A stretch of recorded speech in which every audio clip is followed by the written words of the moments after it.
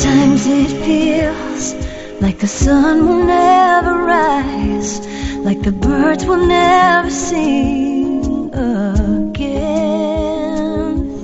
Believe in a power greater than what you are going through. When you don't know what to do, keep breathing. That's right. When you don't know what to do, just keep on breathing. In the City of Angels, Los Angeles, and from the Big Apple in New York City, welcome to all my listeners out there in Radio Land. I am Dave, the Caregivers Caregiver, at caregiverdave.com, along with my lovely co-host, Adrian Gruberg at thecaregiverspace.org. And we're also coming to you live and on demand 24/7 on numerous syndicated radio and podcast networks on 26 global audio and video platforms. Platforms like iHeartRadio and iTunes, YouTube, Spreaker, SoundCloud, Vimeo, Stitcher Radio, Blog Talk Radio, CastBox, Mixcloud, Listen Notes, Blueberry, Player FM. I mean, it goes on and on. I'm not going to bore you. In fact, we are voted #1 podcast of the top 50 on Player FM and #2 on FeedSpot and #2 on caringvillage.com. And we have an especially exciting show planned for you today, don't we, Adrian? Yeah, we do. Yeah, we do. Glen Dunzweiler, I hope I'm saying that right. You are. Is a nice work. Thank you. Filmmaker, producer, and social entrepreneur who focuses on socially responsible entertainments. Glen will speak on how do you remain successful when the world around you changes. Well, that is sure happening today, ain't it? Yeah. Entrepreneurial Skills for an Unpredictable Life, and his latest book. But before we get started, I want to take this moment to thank my last week's guest, Michelle Willett. Stress is optional. Learn several simple strategies to dissolve upsets in 30 seconds or less. That's right, 30 seconds or less.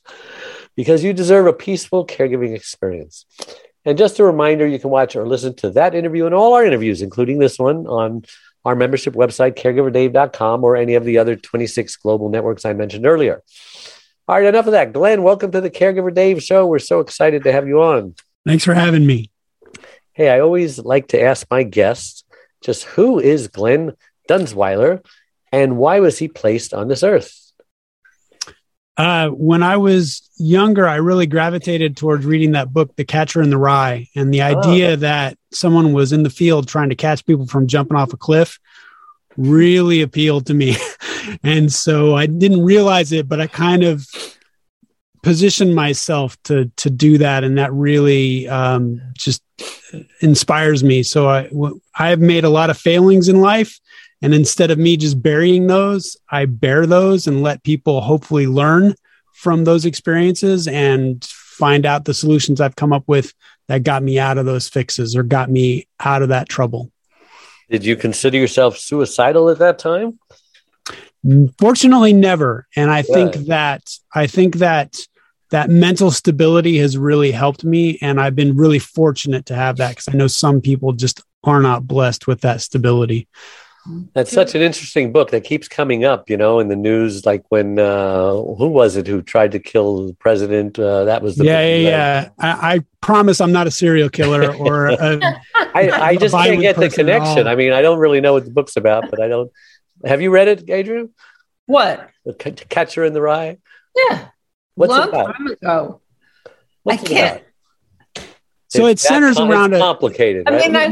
I was 16 when I read it. Okay. That's right. I can't even remember what I had for breakfast. No, it centers around a really troubled teen, but the idea is he feels wrongly, but he feels that his job is to prevent other children from being as hurt as he was. And so, I mean, it's kind of this idea, this dream of his, but that dream really gravitated toward me. And in an older life, I thought, yeah, that's what I want to do. like a vigilante kind of almost. For the positive side of vigilantism, right? Nonviolent vigilante. Yeah, absolutely. Absolutely. All right. So all I remember from Catcher in the Rye is, where do the ducks go in the winter? Yeah, where do they go? So you're an entrepreneur, right? Yes, absolutely. Yeah, so it's always good for an entrepreneur to teach other people how to be an entrepreneur. You know, I always make the joke, if you're getting marriage counseling, do you want it from a marriage counselor who's divorced? If you're getting counseling to stay out of bankruptcy, do you want a bankruptcy attorney who's went bankrupt 3 times himself? I guess there's arguments on both sides of the story, but I personally would rather have somebody who's getting a divorce because they've been through all of the nasty stuff. They can navigate through the landmines, and so with the divorce. So you've had the good, the bad, and the ugly of entrepreneurialism, right? Yeah, absolutely. I was not born into business, and so I had the mindset of an employee. Both my parents were teachers. And I had that mindset that if you wanted to earn money, you went and got an education, and then someone gave you money for that education. And if you wanted more money, you went and got a higher education, and then someone gave you more money for that education. But money was always something that no one ever gave you enough of. And I found that to be very limiting. And so in 2015, I came to LA to learn the business side of entertainment and started learning from a lot of entrepreneurs about what money really is and how it really works and how it can work for you and how you can give value and how you can give joy to people. And that's understanding what people will pay you for and trying to figure that out and position yourself for that. So all of that is so valuable. And especially what I do. Say that again. Where'd you come from? I'm originally from Sacramento, California. And then Sacramento. And then I bounced around the United States for a while and then landed in Southern California in 2000, but specifically Los Angeles in 2015. So how do you find your energy or inspiration through catastrophe and hardship like many caregivers have had? Yeah, I was thinking about that specifically for your audience. And really it's trying to find what your joy is. Because if you have, this, but you have to take care of yourself so you can take care of others. Right. And I think as caregivers, we sometimes take care of others first and we don't take care of ourselves. So you have to find that light. What is that joy for you? And then you have to figure out how you can give joy to others. And especially you were talking about how people that have to shift from, let's say, having a job to now full-time caregiving, how do they make money now that they aren't trading time for for money, where their time is now in caregiving. And really it's about trying to find a product that you can give that gives people joy that they're willing to pay for, that you can then scale. And instead of giving your time, you're scaling that product. Right. And so it's really it's a shift from that time for money conundrum or employee shift into kind of this entrepreneur business side of what product can I offer that will sustain me as my time is given up caring for this person. Yeah. Adrian and I were talking before the show about the attitude and the mentality of entrepreneurialism. And I brought up my granddaughter as an example of a year and a half ago, just before the pandemic started. I co-signed on a lease for a hair salon that she spent, I spent about $25,000, getting it in shape. And then the pandemic came and we saved a lot of money by doing it all ourselves. It's probably worth $50,000, in labor of what we did. But the first year and a half was pretty good, actually. It made a profit. And this year now, because California, they're just crazy. They changed the salon rules and hairdressers now can work from their home. And that was always a no-no. You can get your license for that. And now it's hard to get people in. She rents the chairs out. So it's really, she can be an absentee owner. She's a hairdresser herself. So the chairs were basically breaking even. And then whatever she did was profit for her. And now, she lost 2 chairs, 2 people, and they're hard to get replaced because people, I'm working from home, and this and that. And I told her, I owned a gas station since 1979. My whole family are entrepreneurs, and she has actually run the station for me. She's a very good entrepreneur. I think she's got what it takes. Sure. She's getting real. I don't know if I want to do this. I hate. I says, listen, many times I worked for $2 an hour. My employees were making more money than me. And many times I didn't know how I was going to pay everybody, the payroll. Sometimes you got to take out loans and just hope and pray to God that, this all turns around. And now with gas prices just going to the moon, its margins tend to shrink when prices go up and they tend to expand when prices come down. And I was just trying to tell her that, you need to hang in there. And because you had the passion at one time, you just kind of lost it. And she went through a separation with the father of her child, and it just got a lot of emotional things on her plate. Yeah. And caregivers are in the same boat. They're making unwise decisions when they've got a lot of emotions swirling around. How do you separate the emotions from the logic when you got to make a decision? Yeah. And I think that is, you have to find the light at the end of your tunnel, whether it's every day you get to do this at some place, some point to clear your head. And I think that to clear your head and I call it the happy place, right? You have to find the happy place in your head, because everything entrepreneurially starts from inspiration in the happy place. You can't be a cynic and be an entrepreneur. So if you have to be an entrepreneur, you have to enjoy life. You have to enjoy that obstacle course that I call life. And so I think it's, even if you're inundated, my mother for the last 6 months of her life was in a wheelchair. So it was all of a sudden my family became caregivers, and I was down south. And so I was doing what I could. But when you come up, you're in it every day, and you have to figure out, okay, when can I clear my head? Because if I can't clear my head, I can't move forward. And I think if it's 10 minutes a day, if it's 15 minutes a day, it's something you have to look forward to for yourself is the key. Otherwise you get bound into the world that you're supporting. But it's a mentality. Not everybody can be an entrepreneur, right? Some people just freak out not knowing, the uncertainty of getting a paycheck every single week. Yeah. And I think that's the tricky part about caregivers, right? I think an entrepreneur is a life choice. People can say, well, I know my employee friends would say, I'm not good at selling. Well, when I became an entrepreneur, guess what?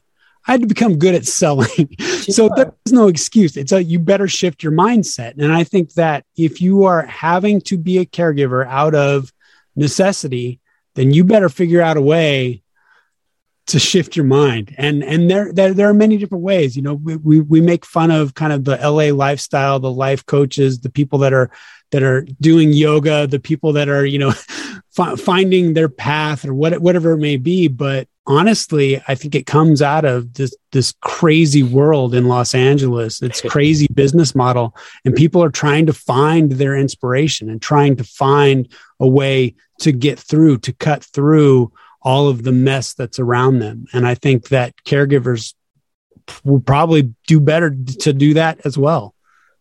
It's not just LA. I'm in New York. It's a madhouse. Well, it is when your life outside of you is unstable, you can either give into it or you can try to take control of it and do the best you can to take control of it. And there are outside influences. I rode a motorcycle on January 5th. I thought I had it down. January 5th, I got hit by a car and it tossed me. And all of a sudden, now I'm in disability world myself, all alone in Los Angeles, thinking, okay, how do I make this work? And you can't let that negativity get to you, or it will overtake you. So there is no choice. You have to be happy. So true. Is there like a litmus test for entrepreneurs to determine whether they are one or not, would you say? Yeah, I think that there are things that people naturally come with. And if you are a good people person, and if you are good at inspiring the people around you, you are a born entrepreneur, right? In other words, a leader, right? Right, a born leader. Or on the bad side, you're a born sociopath, and you right. But really, that's the quality that you need, because you have to inspire confidence in the people around you, because they need you to have confidence, right? Investors need you to be confident about the great idea that you're putting forth in front of them, because they need their money to grow, and they need you to have the answer to grow their money. And you have to be that person. And the employees that you hire need you to be that successful business owner, so they can have a paycheck, so they have stability to raise their family. And I think that's there are innate people that have that confidence, and it is internal confidence. It's believing in yourself and believing in your own value and believing that you can push the walls around you to influence for better. And I think it can be learned, but it's better, if it comes intuitively. Yeah. And should they ask other people? Because other people can tell if they are or aren't as well, no? Well, and I also think other people have their own agendas and can shut you down. So you have to be really aware. I think entrepreneurs also don't listen to other people. That's what makes them good. Well, like a trusted mentor, for example. Yeah. Well, and it's building that trust.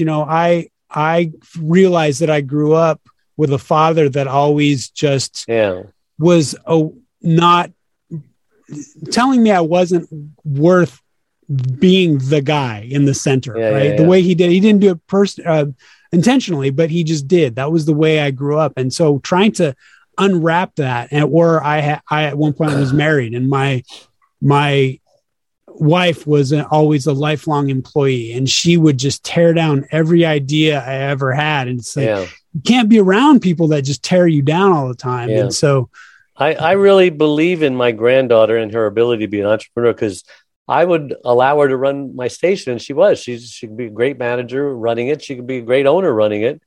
And so that's why I took the risk of signing on the lease and putting up the money and all that stuff. But I think she's just going through an emotional breakup. It's like a divorce, and absolutely. And it's just, she has to get her head clear and not make a decision that she may regret later. Because absolutely. I don't think she'll be happy working for anybody. I remember when she worked for May Company and for this other pay. Oh, I hate my supervisor. He's a real jerk. He's just coming on. He doesn't like me, and he's making life miserable. Who needs that? Yeah. I have a friend that runs an entertainment staging company in Sacramento. So it was lights and sound and staging for live entertainment. And when COVID hit, that's it. His business is his life. It's been his life. And a lot of people in entertainment just lost their jobs and then, put their hand out, and the government kind of subsidized them to live. But his expenses were too high. And instead of just saying, I'm dead, he pivoted and he said, what can I do? And part of his staging was making props and whatnot. So he got his shop ability to make sneeze guards. Like full-size custom sneeze guards, and so that's how ever thought. Yeah, that's how he survived. And now he fell into this manufacturing where he makes kind of custom cutouts, metal cutouts for people. It's like art, so wall art or design art, and all of that because of COVID. And his business is taking off because that business is more robust than entertainment will ever be. Entertainment. I remember when I needed one for the gas station, I would have paid anything. Just tell me your price. I just need them, and I want them to look like this, And, And so, that's great. Adrian, I'm sorry, I cut you off. What were you going to say? I just wanted to ask your opinion about not just having confidence, but being able to create your own structure. Yeah, that's definitely, and that I think that when I first started in Los Angeles trying to figure out the business side, I realized very quickly I needed a business coach because I had no business learning in me at all. And I needed information on how to build a business. And so I think you need that structure. You need those models. And then you need to learn which model is going to work for you specifically. Because I went through, famously, sharing my failures, I went through 7 or 8 successful business models and grabbed pieces and parts from others because they would all invariably not work for me. They work for someone else. You have to, you need that structure. You need that guidance. How did you come out of that? I'm sorry, I cut you off again, Adrian. I was one of those people. I'm an artist, and my mother wanted me to be an art teacher, and that wasn't going to happen. So I ended up as an entrepreneur. I had my own boutique ad agency in the fashion trades, and I had jobs.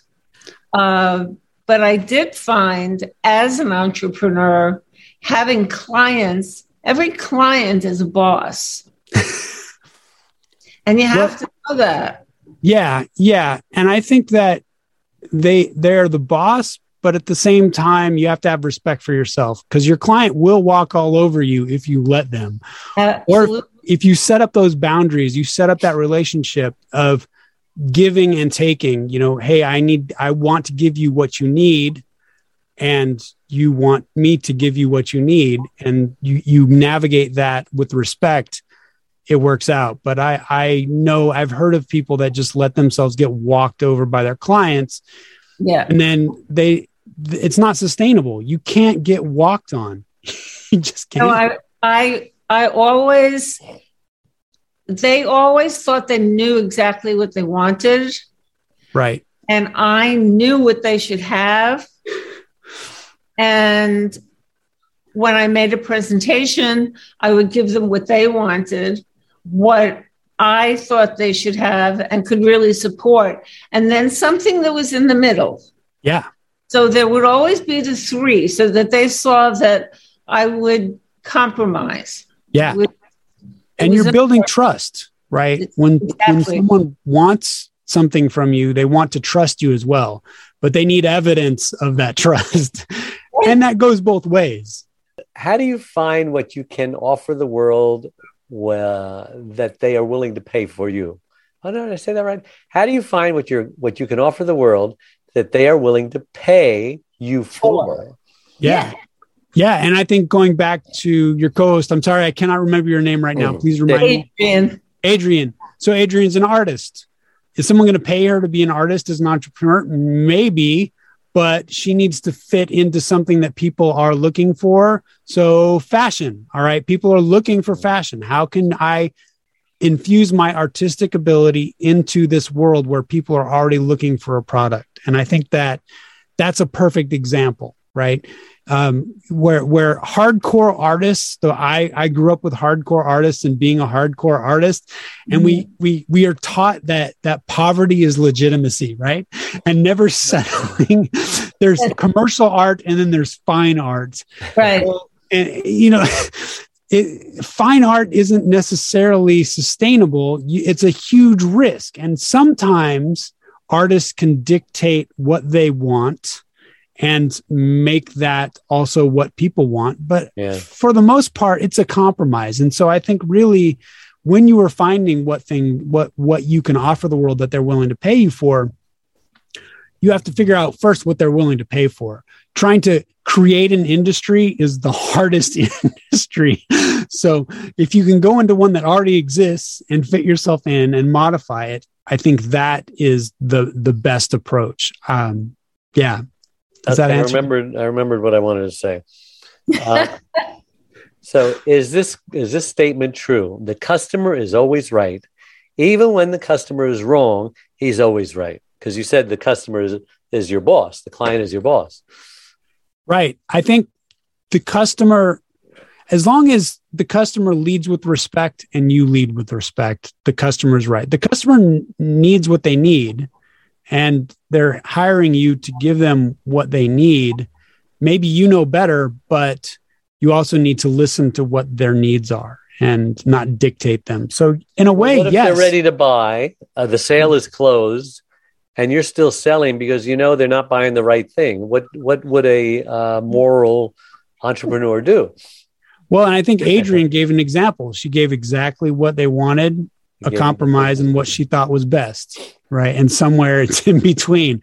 And as long as they know that you're working for them, when my previous work, I was a designer for live entertainment, lighting and sound designer. So I'm always talking to a director, and a director may not know exactly what they want, but they know what's wrong, right? And so your idea is you give them something and then they say, that's not right. And then you have to ask them respectfully why they think it's not right. And then in those answers are the path to the actual idea that is right for them.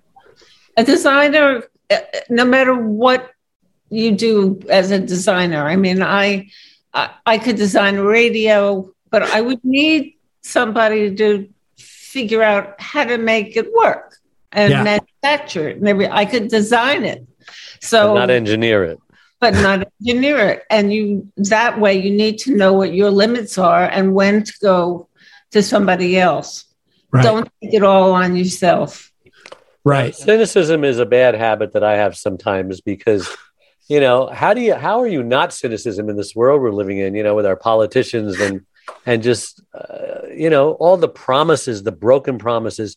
How do we, mute cynicism? Yeah, it's definitely a trap. And I grew up with it, and I say it's all throughout my brain. And so trying to even compartmentalize it into one spot is difficult. But I just always go to my happy and inspiration place, right? That's the way I've combated it. And everybody's minds are different and they work differently, but cynicism is a trap.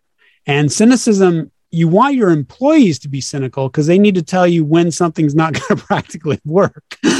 But you as the idea maker, you as the entrepreneur, you as the person selling the bigger idea to the people that are investing in you, you can't be cynical. You have to always look at the good story. You have to sell the good story. And sometimes you can get trapped in selling the good story and not being able to back it up and not preparing your employees and setting them up to fail, right? Because you're promising something that in no way they can deliver.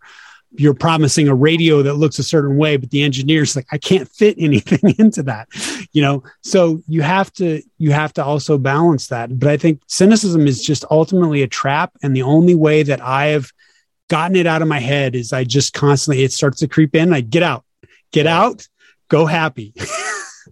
So we're running out of time. We forgot about maybe 4 minutes left. So I want you to talk about your book and anything else that we didn't cover that you'd like to cover. Sure. So I am a storyteller, and Adrian was talking about, well, what do you do and how does that fit into the greater world? And so what I found as an entrepreneur is I have different stories that I want to tell and products that work best to tell those stories. So I wrote 2 books. One, I've done extensive work with the homeless. So I first made a documentary called Why Homeless? It's about homelessness in the US. That's on Amazon Prime. And then I wrote a book called Things I've Learned from the Homeless. And then my second book is A Degree in Homelessness, Entrepreneurial Skills for Students, because I see students just buying into this education that gets them trapped once they get to graduate. They don't know how to make money. So those are some things that I do. And then I'm in Los Angeles and I'm around amazing performers. So I've got this storytelling event called Frank, Honest Stories, No Rules. And that's going to start back up now that we're getting out of COVID. And that's an exciting time for me. My website is glendunzweiler.com. If you can spell my last name, you can get to me. Spelling my last name is the trick. DUNZWEILER. But if you type in A Degree in Homelessness, you'll find me. If you look on Why Homeless on Amazon Prime, the documentary, you'll find me. And then from there, it's just real easy. Speaking of documentaries, my filmmaker, who was making a film of my life, just called and says, Dave, I just got the rough cut. I'm watching it. It's amazing. It's rejuvenated my vision and that this is the right movie. And, they're going to walk away with the right feeling. And now I'm going to send it to Hollywood. Nice. And, have my Hollywood editor, edit it. And I says, well, can I watch it first? He goes, no, I don't want you to watch it. I want you to see the final product. And so I was thinking, well, it's kind of like a book. You don't want anyone to read the rough cut draft of your book. You want them to see the final product. Do you agree with that? Should I not see the I think cut? Your filmmaker is taking a risk, and their filmmaker better know you really well, because I would hate to make a final cut, sending to LA, doing that whole process, and have you not like something in it. Again, I think you are the customer, whether or not, I don't know what the deal is, but it's your life. You have to be happy. And I think, well, it's his film. It's his film. He's been around me for 25 hours, following me around, filming and everything. And, I've seen the storyboard. I approve of everything that he's doing. I trust him. Good. And even the final cut is a final rough, Okay. Then, yeah. I mean, I'd say if you feel good about it, it's good. Again, going back to me as a designer, working for directors, I never wanted to surprise my director. I tried to do that a couple times.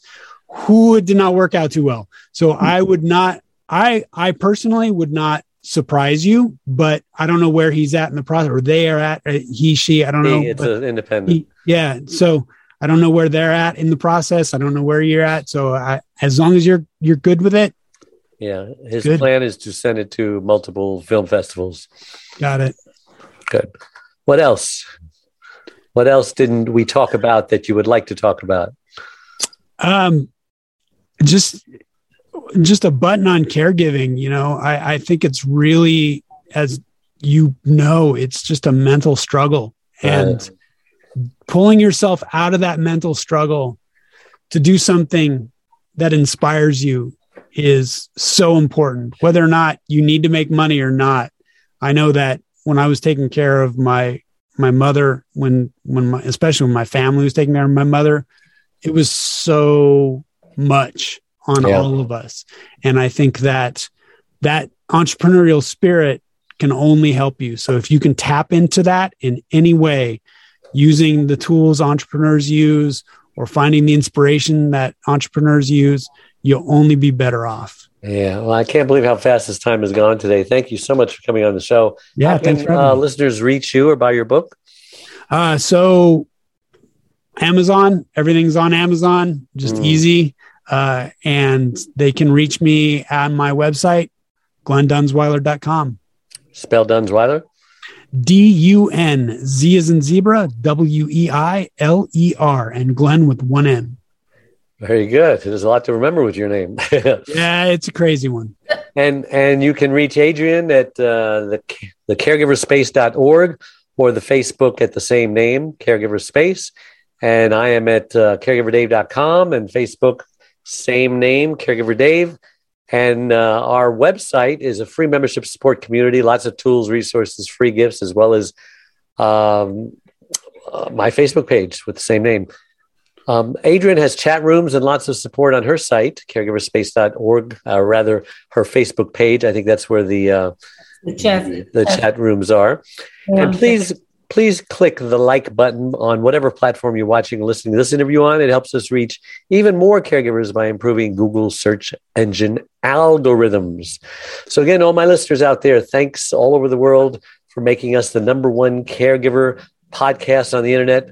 Look for our podcast on your favorite platform or on caregiverdave.com. Until next week, same time, same channel. May God richly bless you. Bye-bye. Anytime we suffer loss, we grieve. And a lot of people don't realize what even the grief process is. But it could be 5 to 7 steps ranging from denial, I don't believe this is happening, anger, oh my gosh, I'm so upset this is happening, to a form of bargaining, how can I get out of this, to depression, which is a very serious thing because that often leads to suicide. And then finally, after you realize you have no more control over your situation and you're totally okay with the new normal that it brings, that wonderful, wonderful place called acceptance.